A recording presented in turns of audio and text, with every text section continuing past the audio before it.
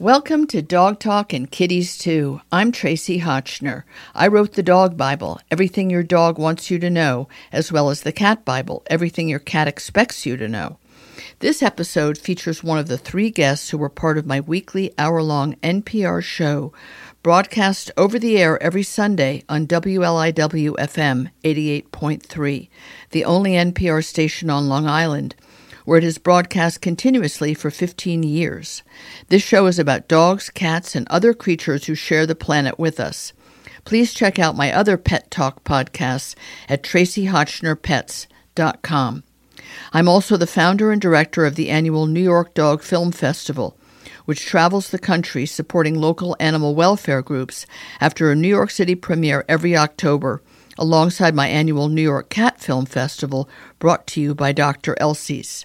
This show would not be possible without the longtime support of Weruva, the pet food company founded and privately run by David Foreman, who named it after his rescued kitties, Webster, Rudy, and Vanessa. Weruva is a quirky name for a company with whimsical names for the dozens of different cans and pouches of cat food they make. But what sets them apart is how serious David is about high-quality nutrition. They were the first pet food company to use human edible ingredients and process them in the same facilities that make human food, remaining privately owned and run, accountable only to their own high standards. This show is also made possible with the generous support of Dr. Elsie's, the privately owned litter and cat food company founded by Dr. Bruce Elsie, a feline-only veterinarian. He personally created many styles of litter to make sure that even the fussiest cats would not have out-of-litter box problems, the number one reason people abandon their cats. Dr. Elsie also created his own brand of cat food called Clean Protein, the first dry cat food I can recommend because it's based on the protein found in a cat's natural prey.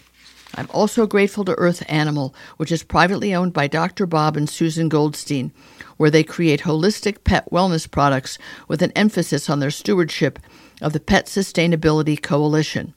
Earth Animal makes a dazzling array of healing products for dogs and cats, as well as the innovative Dog Chew No Hide and the hybrid dry food Wisdom, which is sometimes all that my picky Weimaraner or Maisie will eat. I am so delighted to be able to grab my absolutely favorite debunker of myths, debunker of people in positions of power, fooling us about things that have to do with the foods that we feed our dogs and cats. I've had Ryan Yamka share time with me on this show many times over the years, and I'm really happy that he is here to do what he does best, which is speak truth to power. Kind of a corny phrase, but honestly, I really want you in listening to understand that he is considered one of the most serious experts in the field of pet nutrition. And yet, he will poke holes in any nonsense that's put up there. He will burst any bubble that is floated. In fact, in 2020, and I didn't know this until recently, he won the Rogue Pet Science Pet Industry Disruptor Award.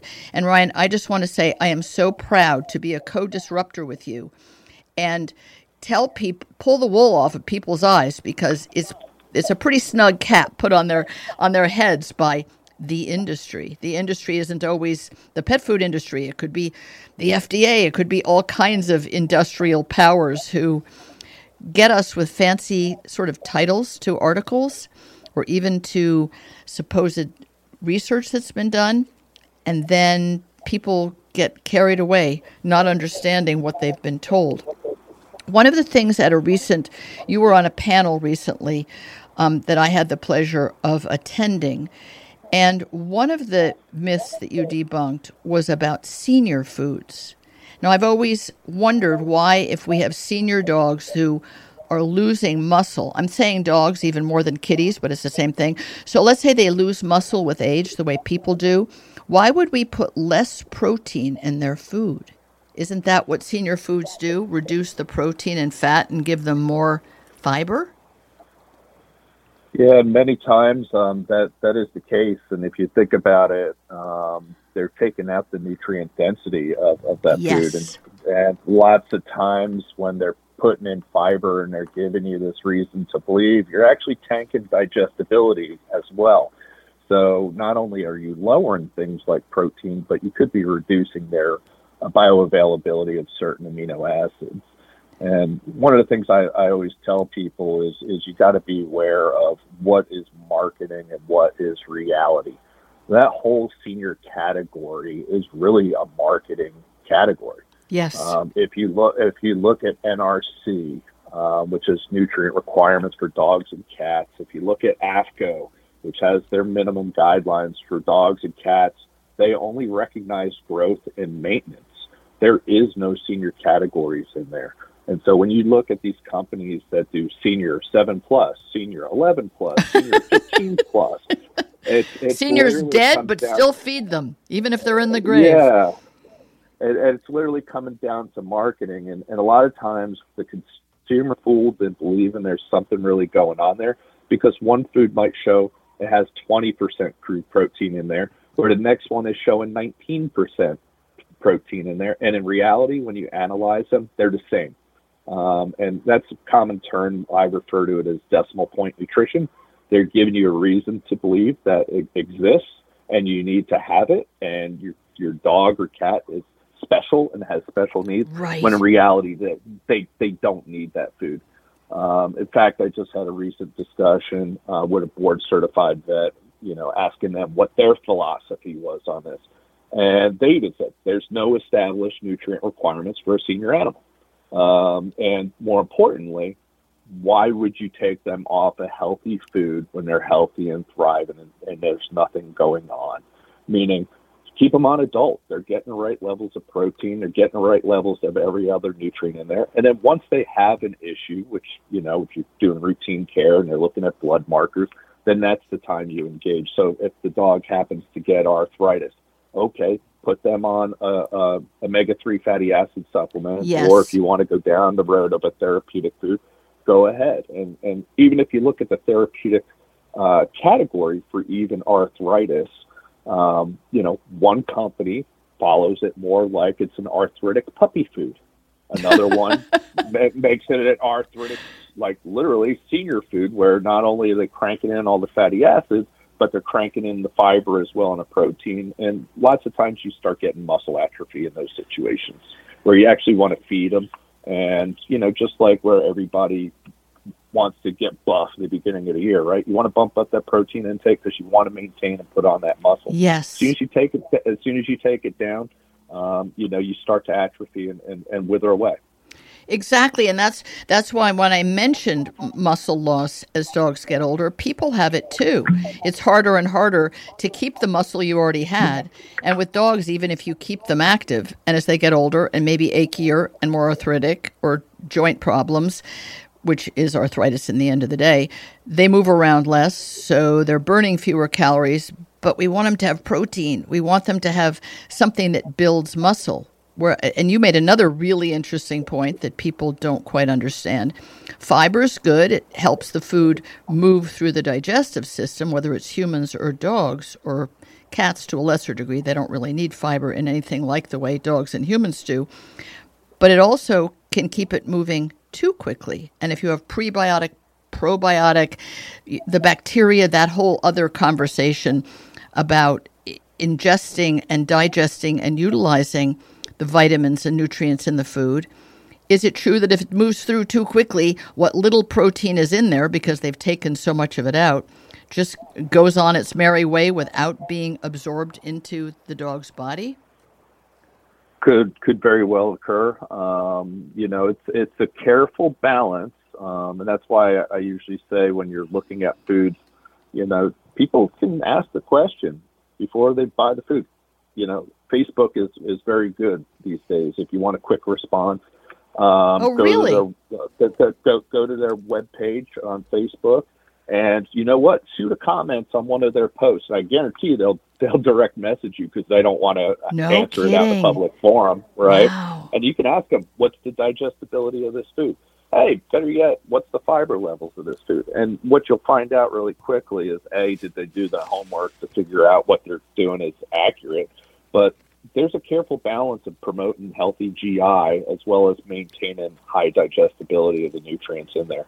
And if you end up, and there's certain times that, yes, you want to crank up fiber for a cat, like for a hairball food. Right. You want it coming out the back end and not stepping in at the middle of the night. It's better in a litter box. Right. Or in the case of a dog, a lot of people have a tough time pulling back on the amount of food they feed, so they put high fiber foods out there. But when you have that situation, you need to bump up all those other nutrients for the exact reason that you're talking about, is because the chances of them absorbing everything that what they think is in the food going into the animal is reduced, because we all know once you crank up fiber, you reduce digestibility and the bioavailability of nutrients. And it's no different than humans. Well, that's, I think it's something that people don't really understand. And it's really a simple equation. It doesn't take the kind of years of knowledge and deep scientific facts that you have. It's if the food stays in the digestive system long enough to be absorbed and is digestible in the first place, then good. What you're feeding is actually feeding the dog, is nourishing the dog. The nutrients are reaching the dog. If it goes in one end and out the other and doesn't pass go, as we used to say in Monopoly or whatever that phrase was, then you've just fed the yard waste and you didn't realize it, because there's some belief that somehow fiber is good and the whole thing of protein first. People are confused about that because it can say chicken is our first ingredient, which could be, of course, a ground-up chicken carcass, but it doesn't mean that there aren't a lot of other things in there that might even interrupt the ability of the dog's system to take in the nutrients of the protein, right? Because not all proteins even created equal.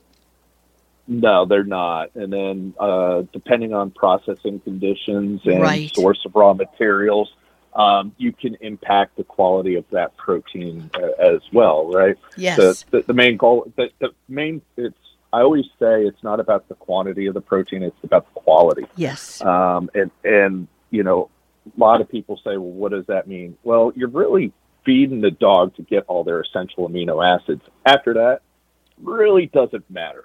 Interesting. But depending on how that food is processed, handled, things like that, a lot of those essential amino acids can be bound to sugars, which means they're no longer bioavailable. Yes. You can have a lot of other like non-essential amino acids and other things going on in there. And usually when you start seeing foods that are quote unquote high in protein, I always question the quality of the protein when you start seeing them adding supplemental amino acids. So when you look at a pet food bag, dog, cat, rat, whatever, right, and they say high protein, and then you look at the ingredient statement and they're adding 4 or 5 synthetic amino acids, whether it be lysine or methionine or even taurine, you got to question, okay, well, what's the value of that meat source? Because that meat source should be bringing all those buggers. Interesting. Right? Yeah, these are the things that it's really hard for the average citizen to understand, to take the time to look at. So you really have to have this really high trust, faith, and confidence in the pet food brand. Now, another thing you brought up at that conference was keto diets, Keto, which has become, it's in many iterations been popular for humans, starting back with Dr. Atkins and the Miami Beach diet. All of them were high protein. And it said low carbs, but it really meant low sugar because humans are so sugar addicted. So if people in theory ate really high protein, but not processed, not lacking all of its amino acids, chunks of whatever thing was considered protein, they were supposed to lose weight. And then this idea was suddenly foisted off on dogs. And as you said at the conference, it's sheer nonsense. There's no such thing as a keto diet for a dog. A dog doesn't lose weight by feeding him heavy-duty protein, right? Right. In fact, back in my yesteryears, the only, cats are very different. So you can yes, get we're not talking going. cats, exactly. Into ketosis, right? Yes. But with dogs, I can tell you personally, I have fed foods that are crazy high in protein that are not even out there in the marketplace, obviously fat with it, super low in carbohydrate, and you cannot induce ketosis like you do in cats. A lot of the people that are out there talking about it in dogs and everything else and marketing foods as such, or even name their foods after such. Yes. As I always tell people, and God, I trust all of their bring data, because there's no published data on it. And unfortunately, what you see in a lot of those situations, and typically if you want to make them ketotic, you got to starve them, right? Yes. Which, you don't want to starve a dog. No, thank you. Stuff happens. But nobody has ever shown the data to demonstrate that it does that. And unfortunately, what they're doing is they're playing into marketing hype, right? And it's no different when people talk about certain ingredients. It's like, okay, show me the data in the dog. Well, in humans, right. That's great. Humans, right. Yes, you're true. In rats, yes, you're absolutely right. But show me in dogs, and that there just simply isn't data to show that. So people could be spending a massive amount of money and going in the wrong direction. I mean, there was even somebody who reached out to me at some point to be a guest on the show, had some sort of a sanctuary or retreat for dogs with cancer, and very proudly announcing on the website and in the press release that he had put all these dogs on a keto diet, and wow, he'd cured them of cancer. I'm like, are you serious? That is just straight up bullpucky, my friend. There's no way, Jose. But he didn't back off. I said I would never put you on a platform that I stood behind. And I think you should really think twice about trying to raise money for this sanctuary for dogs with cancer, telling people you're doing with a keto diet when there's no such thing in the first place. And it certainly is no cure for cancer. Things like that must put your hair on fire, too, when you hear about them, right?